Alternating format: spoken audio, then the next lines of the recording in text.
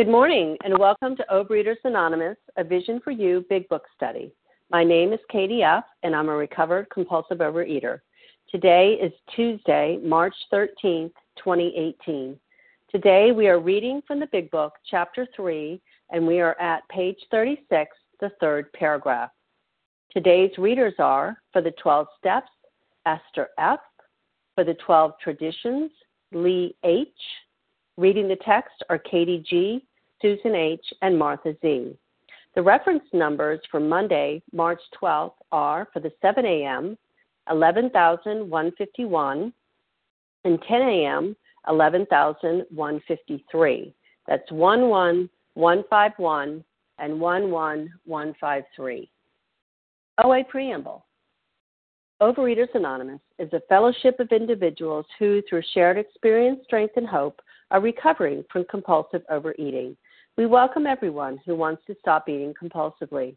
There are no dues or fees for members. We are self-supporting through our own contributions, neither soliciting nor accepting outside donations. OA is not affiliated with any public or private organization, political movement, ideology, or religious doctrine. We take no position on outside issues. Our primary purpose is to abstain from compulsive eating and compulsive food behaviors and to carry the message of recovery through the 12 steps of OA to those who still suffer. Our sole purpose. OA's fifth tradition states, each group has but one primary purpose, to carry its message to the compulsive overeater who still suffers. At A Vision for You Big Book Study, our message is that people who suffer from compulsive overeating can recover through abstinence and the practice of the 12 steps and 12 traditions of Overeaters Anonymous. I will now ask Esther F. to read the 12 steps. Good morning, everyone. This is Esther F., a recovered compulsive overeater from Cleveland, Ohio. The 12 steps. Number 1, we admitted we were powerless over food, that our lives had become unmanageable. 2, came to believe that a power greater than ourselves could restore us to sanity. 3, made a decision to turn our will and our lives over to the care of God as we understood Him. 4, made a searching and fearless moral inventory of ourselves. 5, admitted to God, to ourselves, and to another human being the exact nature of our wrongs. 6, we're entirely ready to have God remove all these defects of character. 7, humbly asked Him to remove our shortcomings. 8, made a list of all persons we had harmed and became willing to make amends to them all. 9, made direct amends to such people wherever possible, except when to do so would injure them or others. 10, continued to take personal inventory, and when we were wrong, promptly admitted it. 11, sought through prayer and meditation to improve our conscious contact with God as we understood Him, praying only for knowledge of His will for us and the power to carry that out. And 12, having had a spiritual awakening as a result of these steps, we try to carry this message to compulsive overeaters and to practice these principles in all our affairs. Thank you for letting me do service, and I pass. Thank you. I will now call in Lee H. to read the 12 traditions. Good morning. This is Lee H., a compulsive overeater from Tennessee. Here are the 12 traditions. Number 1, our common welfare should come first. Personal recovery depends upon OA unity. 2, for our group purpose, there is but one ultimate authority, a loving God, as He may express Himself in our group conscience. Our leaders are but trusted servants. They do not govern. 3, the only requirement for OA membership is a desire to stop eating compulsively. 4, each group should be autonomous except in matters affecting other groups or OA as a whole. 5, each group has but one primary purpose, to carry its message to the compulsive overeater who still suffers. 6, an OA group ought never endorse, finance, or lend the OA name to any related facility or outside enterprise, lest problems of money, property, and prestige divert us from our primary purpose. 7, every OA group ought to be fully self-supporting, declining outside contributions. 8, Overeaters Anonymous should remain forever non-professional, but our service centers may employ special workers. 9, OA as such ought never be organized. We may create service boards or committees directly responsible to those they serve. 10, Overeaters Anonymous has no opinion on outside issues. Hence, the OA name never ought to be drawn into public controversy. 11, our public relations policy is based on attraction rather than promotion. We need always maintain personal anonymity at the level of press, radio, films, television, and other public media of communication. 12, anonymity is the spiritual foundation of all these traditions, ever reminding us to place principles before personalities. Thank you for letting me do service. Good morning, everybody. Thank you, Lee. How our meeting works. Our meeting focuses on the directions for recovery described in the Big Book of Alcoholics Anonymous. We read a paragraph or two from the literature, then stop and share on what was read. Anyone can share, but we ask that you keep your sharing to the topic and literature we are discussing, and that you keep your share to approximately 3 minutes. Singleness of purpose reminds us to identify as compulsive overeaters only. Our abstinence requirement for moderators is 1 year, and for readers is 6 months. There is no abstinence requirement for sharing on topic. This meeting does request that your sharing be directly linked to what was read. We are sharing what the directions in the Big Book mean to us. To share, press star 1 to unmute. Once you are done sharing, let us know by saying pass. Then press star 1 to mute your phone. In order to have a quiet meeting, everyone's phone except the speaker should be muted. Today, we resume our study of the Big Book on page 36, paragraph 3.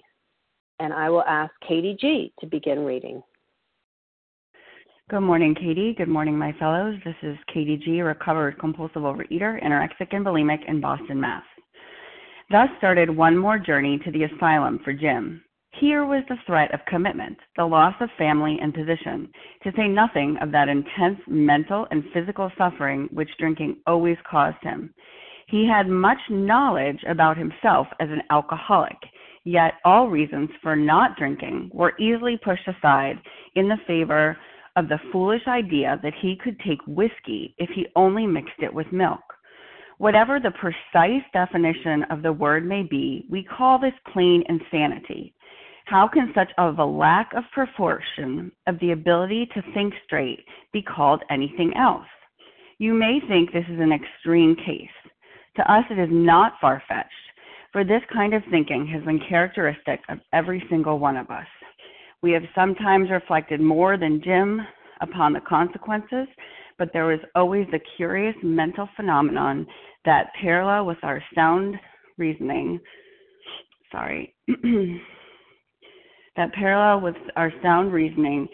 there inevitably ran some insanely trivial excuse for taking the first drink. Our sound reasoning failed to hold us in check. The insane idea won out. Next day, we had to ask ourselves in all earnestness and sincerity how it could have happened. And let me get my timer. So, the first thing I'm thinking this morning is that this is not about controlling my emotions, right? This is not about having a better psychological manner. And this is not about my knowledge. It says, how many times did I know, Katie, if you pick up the food, you're going to lose your job, you're going to lose your family, you're probably not going to want to live tomorrow. It didn't matter. All my reasons for not eating were easily pushed aside for the foolish, insane. They're not big fans of what I'm doing. Foolish being lacking sense or judgment, and insane being extremely foolish, deranged. I'm not making good decisions. And so what's so interesting too is I hear a lot of people say, yeah, I started program, and then because of my husband, my husband lost his job, so I picked up, or my cat died, so I picked up, or I lost my job, so I picked up. Au contraire, the book is telling me our sound reasoning failed to hold us in check, the insane idea won out, and we took the bite for a trivial reason. A trivial reason means it's no worth. It's foolish. It's minor. And I always thought that I ate because of people, places, and things. That this world and the events around me, if you did what I wanted, if I had what you had, I wouldn't feel the way I feel. I wouldn't have to punish you with my food. It's not about that. What it's telling me is actually, Katie G., you're screwed. you have an allergy of the body, right? But the bigger part of your disease is you have an obsession of the mind. So why do I go back to this food? Because I'm not accepting powerlessness. I go back to this idea that I have power, choice, or control. My thinking gets so bad that eating is a step up from what I'm thinking about, from how I'm thinking, and I do the most insane thing that one human being could ever do with the history of binging and purging and laxatives that I have, right? So it's not about control. It's not about me getting in touch with my intuitive nature. It's not about me learning to, and these are all things I've done, learning when I'm going to be hungry, when I'm not. It's not about, how am I feeling right now. It's about the fact that I am insane and that no matter what I will eat no matter what, unless by the grace of God, my death is interrupted, because that's what's happening here, right? As the result of entire abstinence and working the steps, my death has been interrupted today. And I have the privilege of knowing I'm insane, of being in these rooms knowing I'm insane, because guess what, my friends? When I know I'm insane, I have a fighting chance, because God can intervene and take this wretch, this sick, insane woman, and give her the privilege of living life today. And I'm going to keep showing up one day at a time with all of you. And with that, I do pass. Thank you so much, Katie. I really appreciate your share. And so here we are. We're on the bottom of page 36, starting with "Thus started one more journey," and we're going to share on those 3 paragraphs ending in "How could it have happened?" Who would like to share? Lisa B. Dan S. Lisa B. Matt M. Larry K. Barbara E. I heard someone, wait a second. Larry K. Barbara E. I heard someone, yes, I got you, Barbara. I got Lisa B., Matt M., and I missed someone, and then Larry K. and Barbara E. Who did Jan S. That's what I thought. It was Jan S. Thank you. Thank you. Who else? Sima M. Sima M. Holly S. Monica T. Holly S. Monica T. Okay, that's a nice little lineup there. So we have Lisa B., Matt M., Jan S., Larry K., Barbara E., Sima M., Holly, I think it was S, I don't know, sorry, Monica T. Go ahead, please, Lisa B. Good morning. My name is Lisa B. I'm a grateful, recovered, compulsive overeater in Greenville, South Carolina. And thank you, Katie, for your service. The line that really, really jumps out for me, there's so much, but is our sound reasoning failed to hold us in check. And, I keep thinking about the chapter, how it works, and how that chapter really lays out for me the truth about who and what I am, but how I have to go through all these other chapters to really comprehend, to build up to the truth about my problem. My problem is me, okay? And I thought that if you guys could just understand what a sensitive individual I am and how hard it is for me to function in life, and that, don't be so hard on myself. Like I just wanted people to say to me, Lisa, don't be so hard on yourself. That is what killed me and was killing me slowly. And it wasn't until I came in this room, got entirely abstinent through the grace of God and starting a doctor's opinion. And, no one put the food down for me. I had to put the food down for me and be willing to go through the discomfort and then surround myself with people who were living a life of truth through this work, and then we're able to reflect that back to me. And I don't always like what I hear when I do my inventory. I don't always want to hear the truth. But, and how it works, it says, return back to the list where it held the key to the future. I have to see that I lie to myself, and that this book is going to teach me who and what I am and what I need to do to get recovered. And it's not about being gentle on myself. Yes, no morbid reflection and no self-pity. And yes, I can beat myself up, and that certainly makes me useless to being of service to others. But I need to see the truth, that I am a manipulator and a controller, and that I'm based in dishonesty and fear and selfishness, and that the only hope that I have is through doing this work, getting abstinent and doing this work. I am so grateful for the people today that hold up a mirror to me that help me to see the truth of who I am, and that this work reveals to me the path to freedom. It's not about being gentle and kind to myself. I'm gentle and kind when I'm abstinent and do these steps and get recovered. And with that, I pass. Thank you. Thank you, Lisa. Okay, Matt M., you're up, followed by Jan S.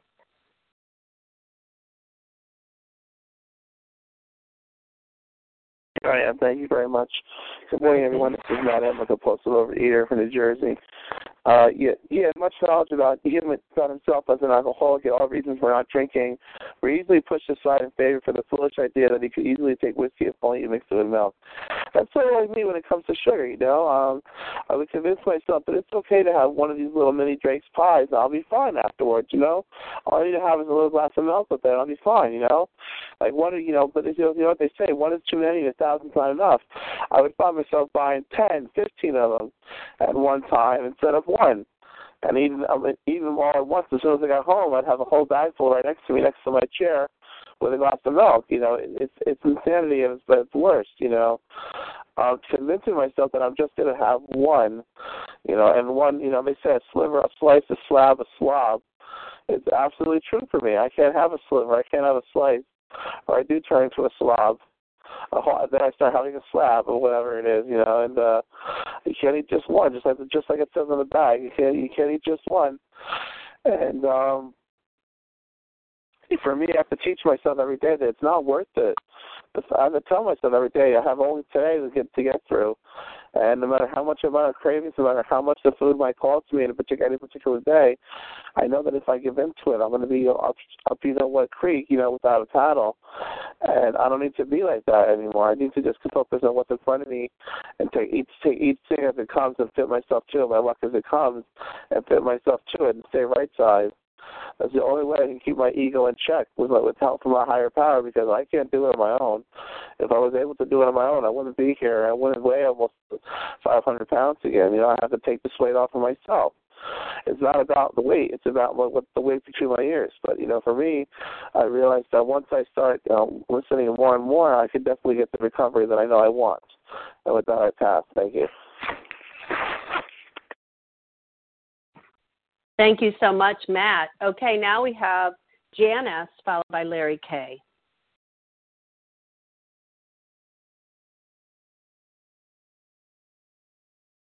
Jan, press star 1. Good morning. May I be heard? Yes, you can. Thank you. Hey, thank you. I love this chapter, More About Alcoholism. I love Jim. And I think one of the things that really hits me is, you know, there he goes, another trip to, you know, the hospital. And so for myself, I had many of those trips, not to the hospital, but, you know, the promises and, okay, next time will be different.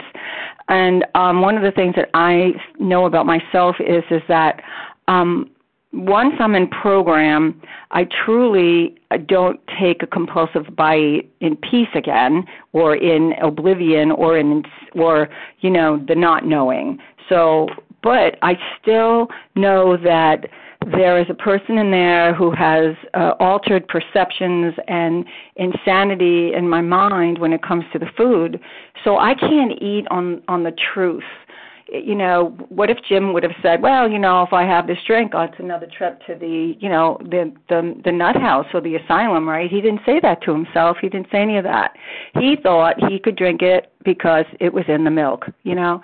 And so I understand for myself. I told myself many times, it's okay. I can have this. This is legal food, and it's okay. You know, my kids having problems, whatever.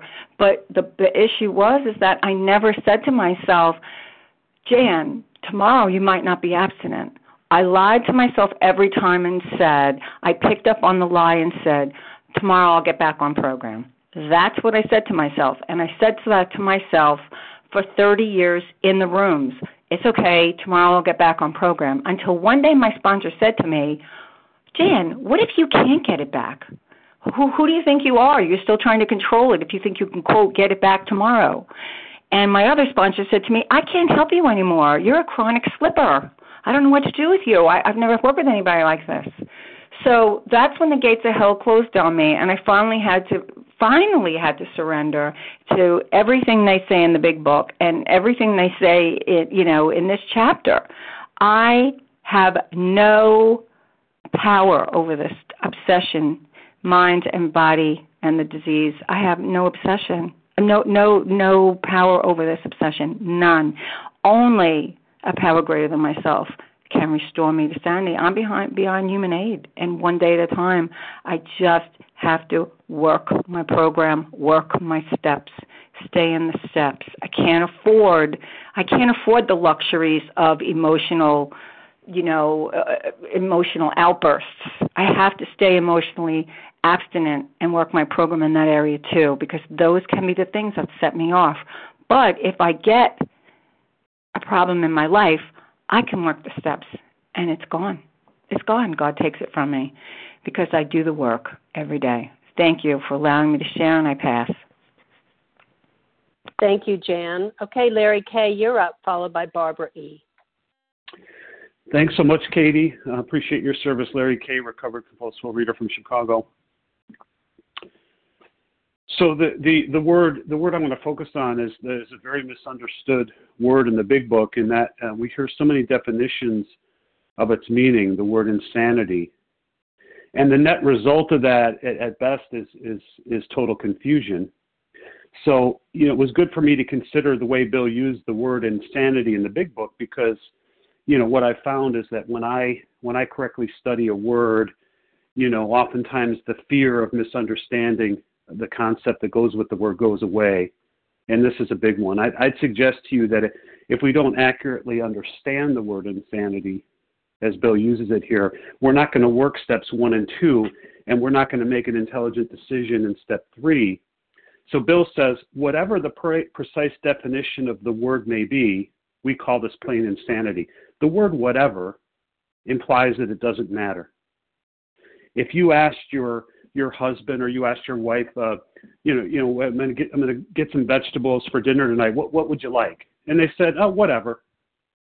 It means it doesn't matter to them. So Bill's not speaking precisely. He's saying whatever the precise definition of the word may be, we call it plain insanity. In other words, it doesn't matter how the dictionary defines the precise way, but the next sentence is key. Bill says, how can such a lack of proportion of the ability to think straight be called anything else? So needless to say, Bill's referring to the time just before we take the first bite. So what sort of thinking dominates us at this time? Perhaps it's the utter inability to separate the true from the false. I know that was true for me. The insanity is not the type where the white coats are going to take you away, put you in a straitjacket. No, it's merely the inability to separate the true from the false. And I needed to get that, because if I misunderstood the word insanity as it was applied in the big book, as the founders intended the word to be used, I wouldn't understand, and I would think of myself perhaps as crazy and not accept that definition, and then the rest of the actions and the steps in the implementation don't make a lot of sense to me or aren't worthwhile. Just the inability to separate the true from the false. That was the level of insanity. With that, I'll pass. Thanks. Thank you, Larry. Okay, Barbara E., you're up, followed by Sima M. Good morning, my fellows. I am so glad to be with you today. I can relate to all 3 of the gentlemen that we're going to be talking about. Thus started one more journey to the asylum. How could it have happened again? My sound reasoning availed me nothing. I had a PhD in dieting. I've been doing it all my life. My problem is me. Not what you or life did to me, it was me. I was totally bumfuzzled by my behavior. Why did I persist in such disruptive behavior? All I can say is once I gave in, something was awakened in me like a foreign malicious force curled up in my stomach and reaching out its monster limbs into my mouth and through my hands. I couldn't stop eating. Maybe I'll stop tomorrow. Maybe I'll stop on Monday. I have always had a long-term, complicated love-hate relationship with food. I was ashamed of my addiction, and most especially of my body. You look so good. You could eat anything. You knew how to moderate. I had to learn to stop defining myself in terms of you. I had to stop thinking I'm not good enough. I had to cease thinking if I didn't do it perfectly, why do it at all? I couldn't fail if I didn't try. Procrastination at all costs, even if it meant my life.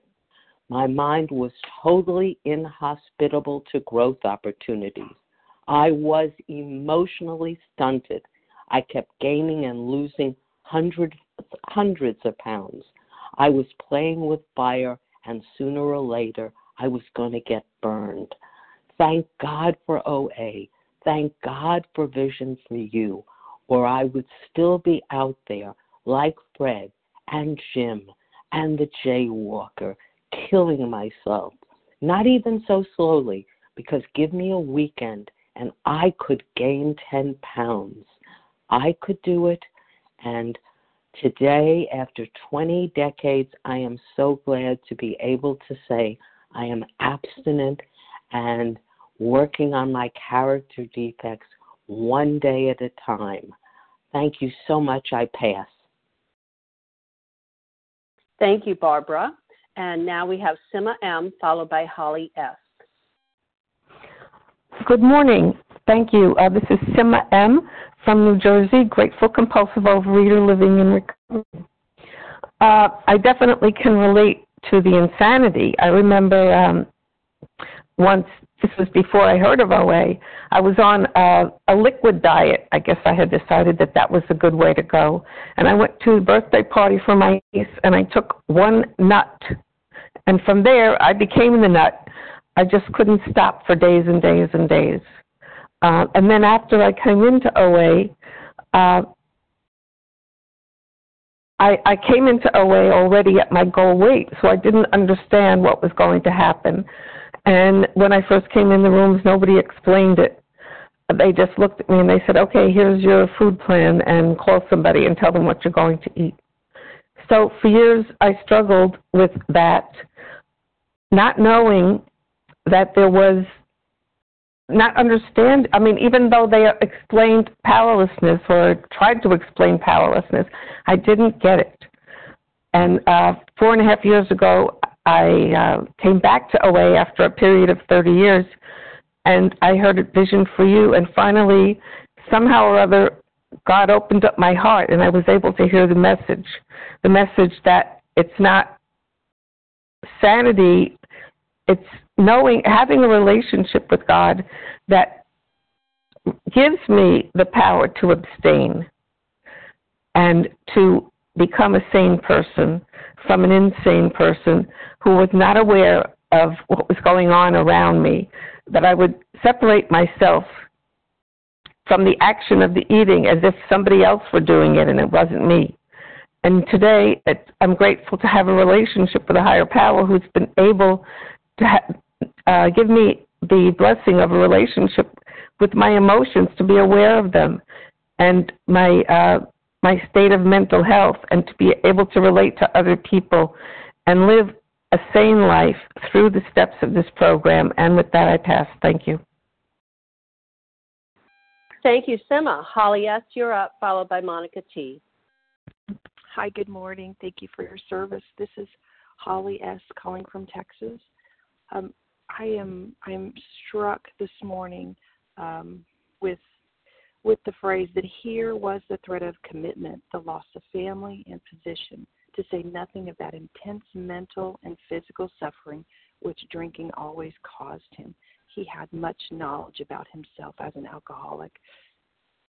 I'm just reminded of how much knowledge I have about being a compulsive overeater, and how much knowledge I have about certain foods and a food plan, and the honesty of how resistant for years and years and years I have been to consult a dietitian, which I did 1.5 years ago. And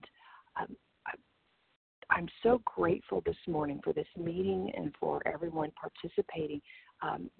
I encountered the strange mental twist last night, which I don't think that I have had happen in a few months since I stopped picking up, and suddenly decided that I could eat my dinner in front of the television with my husband last night.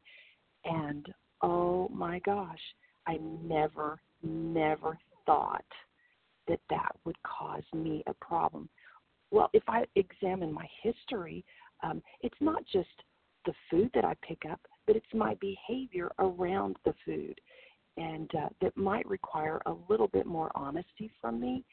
And I'm just so grateful that I can get on the line this morning and I can hear the honesty and examine what I might need to do today for my program to stay in a good place, so that I don't have to wake up one morning and go, oh my gosh, I have picked up and I did not know it. I'll examine that today, and I'm so grateful. Thank you all for your service, and with that, I pass. Thank you, Holly. Okay, Monica T., you're up. Good morning, Katie. Good morning, everyone. My name is Monica T. I am a recovered compulsive overeater in Florida. So here we are in a chapter, More About Alcoholism. And what is this whole chapter about? It's about the mental obsession. It's about my mind, my thinking, my crazy thinking, this obsessive thought. He had much knowledge about himself as an alcoholic. Yet all reasons for not drinking were easily pushed aside in favor of the foolish idea that he could take whiskey if only he mixed it with milk. Now, isn't that just the craziest darn idea you ever heard? If you're a real alcoholic, it'll be okay if you mixed it with milk on a full tummy. It's not going to hurt you. How insane! But that's exactly what I would do, no matter how much I knew about food. When that thought comes into my brain, it is so powerful. It's the only thought occupying my brain, and I don't even know it. This insanity, this inability to think straight, like Larry so well defined in the next paragraph. I have an inability to think straight when it comes to food. And it doesn't make any difference how much I know, what I want, how much I'm determined, my willpower. I'm 100% powerless over this insane thought when it enters my brain. I'm screwed. 40 years of history looking back over my shoulder showed me that. I'm not going to win against this. My sick mind cannot heal my sick mind. The only thing that's going to change this is working through these steps and having a change as a result. God comes in and removes this obsessive thought, this crazy thinking, this insane thinking, this inability to think straight when it comes to food. And the big book is telling us here that's their definition of insanity, this inability to think straight. You know, Bill also used this before. He was using the word delusion, and now he's using the word insanity. He also uses the word illusion. They all mean the same thing. I have an inability to think straight when it comes to food. And the craziest ideas pop into my head, and I just think they're the best darn idea I've had in a long time, and that's why I would always pick up. So something had to change, and the change was brought about by working the steps. Thank you, God. And with that, I pass. Thank you so much, Monica.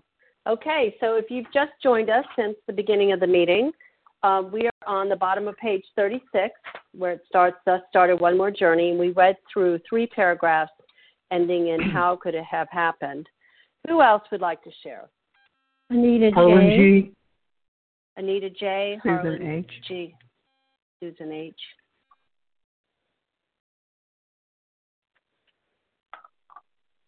Jeanette S.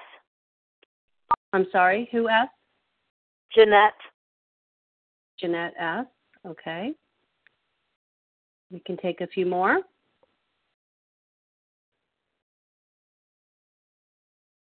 Okay, well, let's just go with those for the moment. Anita J., Harlan G., Susan H., and Jeanette S. Anita J., you're up. Thanks very, very much. I'm Anita J., and I'm a recovered compulsive overeater out here in Massachusetts. I had to share finally about one of my cousins. They're my cousins. And for so many years, I thought they weren't. I used to have this back and forth. Argument isn't quite the right word, but what the founder around here, the person who started OA in Massachusetts, I was fortunate to know very well. And she would say insanity, and I would counter with, no, emotionally immature. Anita, where do you see that? Insanity. I could not accept it. Notice I'm saying past tense. That is. It's insane. But you see, speaking for myself and probably these deceased cousins here, you're not thinking about the outcome. That's immature. Maybe that's why I thought I was emotionally immature. Grown-ups are aware of the outcome. I don't care. At that moment, all I want is to get rid of those uncomfortable feelings inside of me. You know, I have had so many teachers in OA, right in the rooms too, but I didn't really get the message. There was a woman, I liked her so much. She always spoke about step one. She didn't call it step one, but we would hear all the terrible things she did. And I could, in my mind, remember them. I could practically say it with her. And I think, I want to hear the rest of the story. But, you know, after 4 years now, over 4 years of being with you guys and Vision, I know why she was doing it. She needed to remember. She needed to remember what this powerful disease does to you, and that's what I need. And that's why working with others, I mean literally working with others, has kept me sober now for, can you believe it, over 4 years? Never in the 38, it's going to be 40 years in this program later this year. My goodness. Talk about slow learner, talk about trips to the asylum of my mind. You know, my mind, it's a terrible prison. Now it isn't, though. Now it isn't. And with that, I'm gratefully saying I pass. Thank you, Anita J. Okay, Harlan G., you're up, followed by Susan H. Thanks, Katie. I'm Harlan G. I'm a recovered compulsive overeater in Scottsdale, Arizona. I wasn't a big thinker. I saw the shining Oreo cookies. I saw the beautiful ice cream, and I had to have them. I didn't give it a lot of thought. The big thought that I had wasn't that I was killing myself. The big thought that I had wasn't that I was going to die. I wanted to die. I didn't see any life without the food. Life with the food sucked, and life without the food was unimaginable to me. The only thing I really, really feared in terms of consequences was getting caught. I had swollen ankles. I was emasculated. I was humiliated. I was the butt of jokes. I was a walking sideshow. Doctors have been yelling and screaming at me at the top of their lungs for as far back as I can remember. Buying clothes is still shocking to me. Going to the doctor is still shocking to me. I've busted furniture. I got stuck in cars. I couldn't get in cars. I couldn't get out of cars. But the only consequence I really feared was getting caught, because I just assumed that everybody was right that I was going to die. When it says here on page 36 at the very bottom that Katie read, the word always, it said, the loss of family and position to, here was the thread of commitment, the loss of family and position to say nothing of that intense mental and physical suffering which drinking always caused him. It didn't matter to me. Was I drinking or was I eating, on the truth or on phony stuff? I don't think so. I don't know. But I'm insane. Because after a bout of eating, I would be crying in the bathroom, cursing myself as the food shot out of me at record speed, and I begged God for death. And where would I look for solace from the storm? In the damn refrigerator. I had just eaten more food than would feed most countries, and I was looking for something to eat to make me feel better from all the eating that I had just done. That is insanity. And with that, I will pass. Thank you. Thank you, Harlan. Okay, Susan H., you're up, followed by Jeanette F. Hi, this is Susan H. Can you hear me? Yes. Okay, good. This is Susan H. I'm a recovered compulsive eater from Ohio.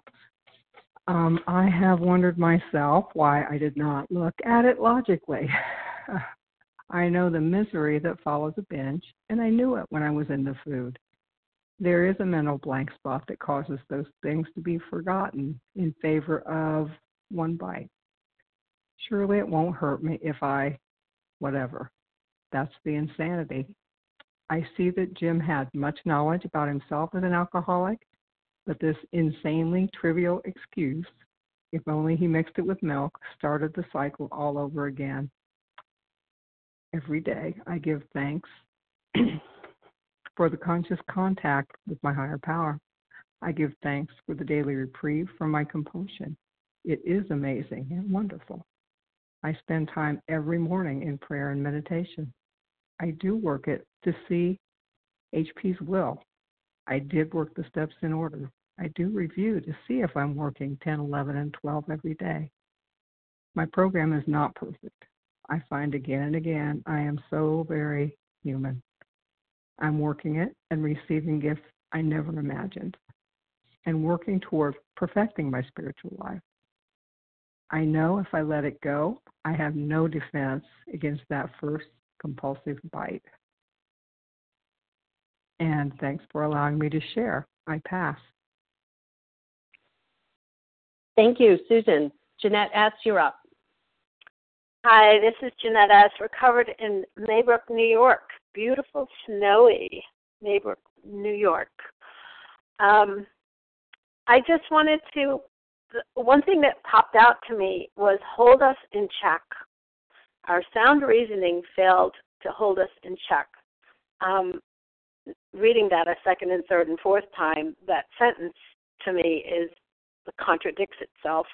If I had sound reasoning, if I had it, I don't even have sound reasoning. The insanely trivial excuse is not sound reasoning. It would be able to hold me in check. But what came to me was this: hold me in check. The image of the tiger pacing in a cage. That's what I got from this hold in check. What am I trying to do? I'm trying to hold in this powerful, insane thinking, this that's just pacing back and forth, was just emphasized by the word always. That critter is always going to be pacing back and forth. Unless some outside influence comes and affects that animal pacing, like a drug dart or something like that, or a big, huge hunk of raw meat, it might lay down for a few minutes, but it's going to continuously be pacing and trying to hold me in check. That's what I don't have. I don't have something that's going to hold me in check. I don't have sound reasoning when it comes to this disease. The only thing that I do have that will hold me in check, and that's not even the right phrase to put for it for me, is a connection with, it's a spiritual connection. It's the spiritual remedy for this for this disease.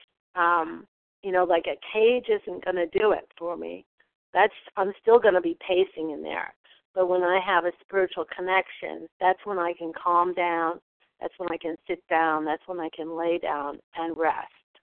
because I have a power greater than myself that I know is going to take care of me, that everything is okay. You know, I never heard that growing up. Everything's going to be okay. Everything is going to be okay.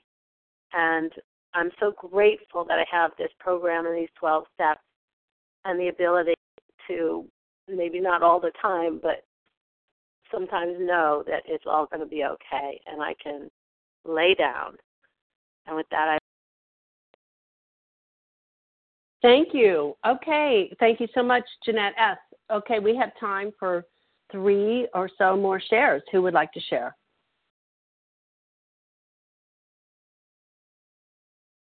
Roanne M. Roanne M.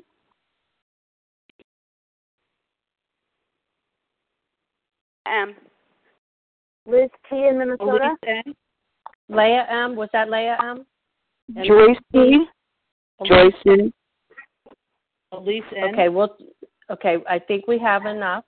Joyce, I'm sorry, I think you said T. Okay, I have Roanne M, Joyce Leah T. M, and Liz T, and Joyce P. We'll see if we can get all 4 of you.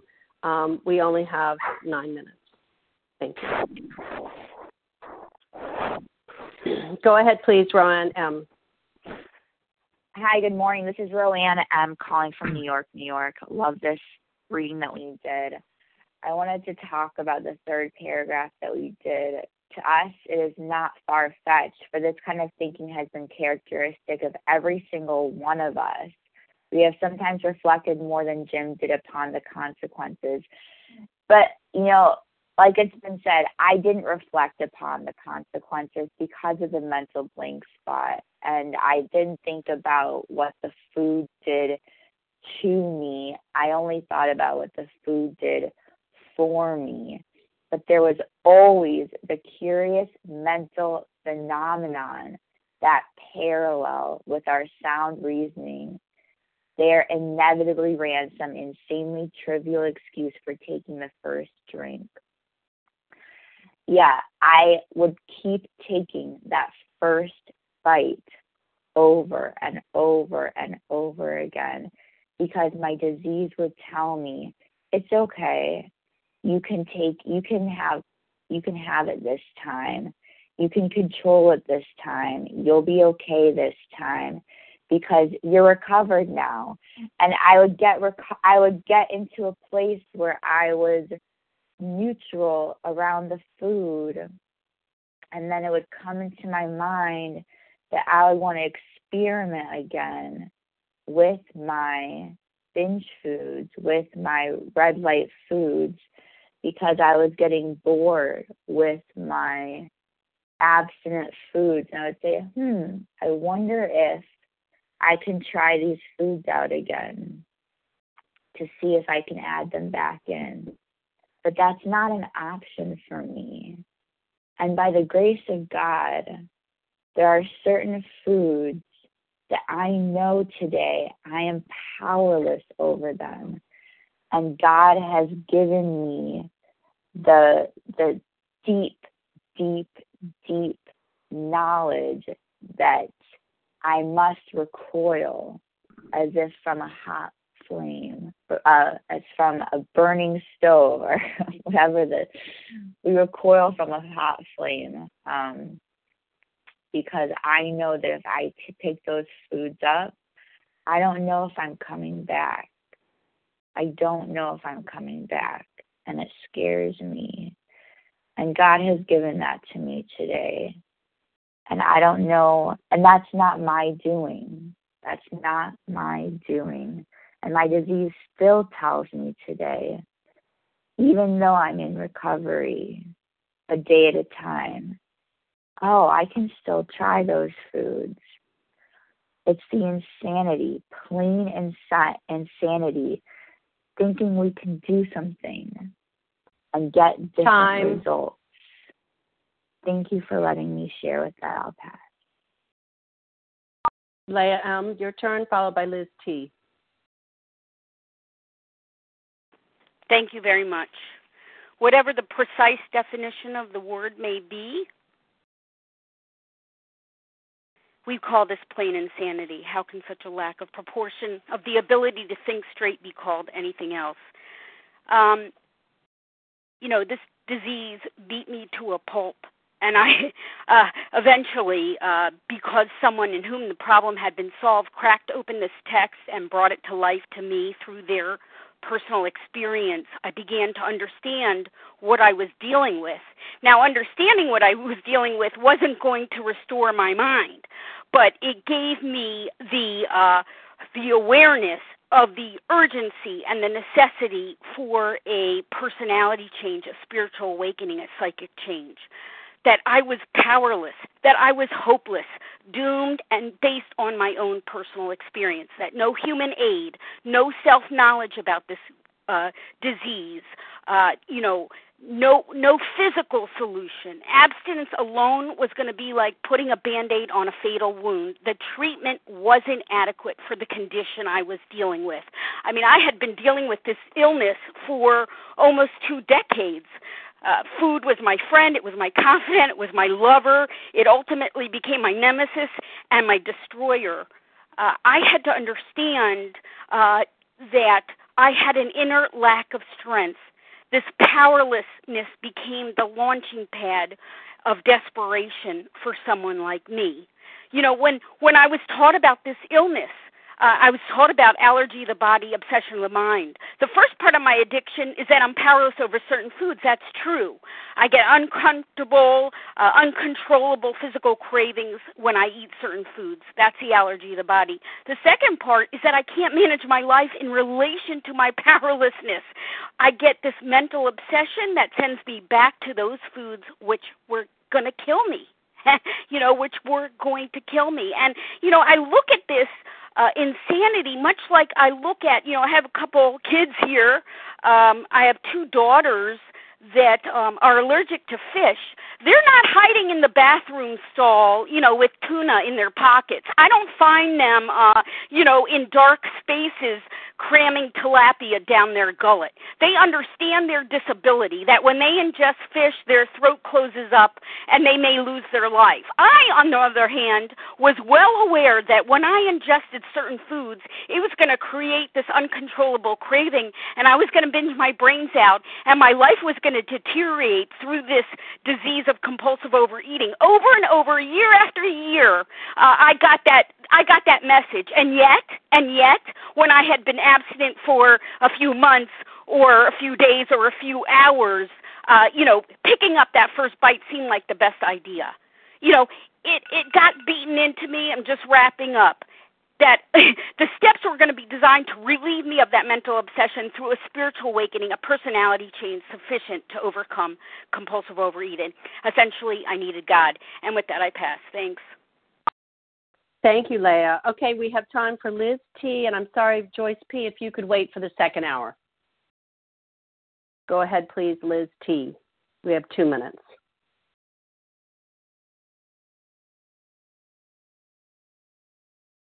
Liz T., *1 to unmute. Sorry, I got muted. This is Liz T. from Minnesota, recovering compulsive overeater.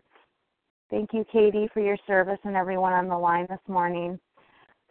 I was just looking at my big book here, and I have the word thinking, insanity, mental phenomenon, sound reasoning, trivial excuse.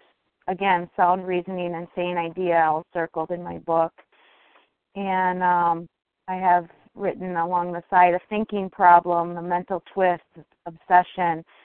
And it's just amazing. I'm so grateful for this program. I've been, I'm pretty much, I think I've finished up my 9th step amends at this time. I'm now getting into step 10, and I've had some an obsession going on in my life and my work life, and I can see how that correlates when I let my mind go and go and go on some sort of problem or issue and think I need to solve it this minute, or I need to fix, or I need to rescue. And I'm so grateful to have other recovered fellows in the program to call and do a 10th step and say, what do you think about this? What would you do? They help me pause when agitated and doubtful, and get the focus back on the steps and out of my ego and out of my obsessive problem solving skills that never really got me very far. Definitely didn't get me very far with the food. My self-knowledge availed me nothing when it came up against this disease. So I'm just grateful for all of you out there that help me on a daily basis and keep the mental obsession, the mental twist quiet, the buildup of human emotion simmered down so I can function in life and be more effective to my family and my fellows, co-workers, be of service, and I don't have to fall victim constantly to this overthinking problem. So with that, I will pass. Have a great day, everyone. Thank you so much, Liz. And thank you to everyone who shared. Thank you to all those who helped me with this meeting today. And we will now close with the reading from the Big Book on page 164, followed by the Serenity Prayer. Will Susan H. please read A Vision for You? Our book is meant to be suggestive only. Hi, this is Susan again. Can you hear me? Yes. Okay. Our book is meant to be suggestive only. We realize we know only a little. God will constantly disclose more to you and to us. Ask Him in your morning meditation what you can do each day for the man who is still sick. The answers will come if your own house is in order. But obviously you cannot transmit something you haven't got. See to it that your relationship with Him is right, and great events will come to pass for you and countless others. This is a great fact for us.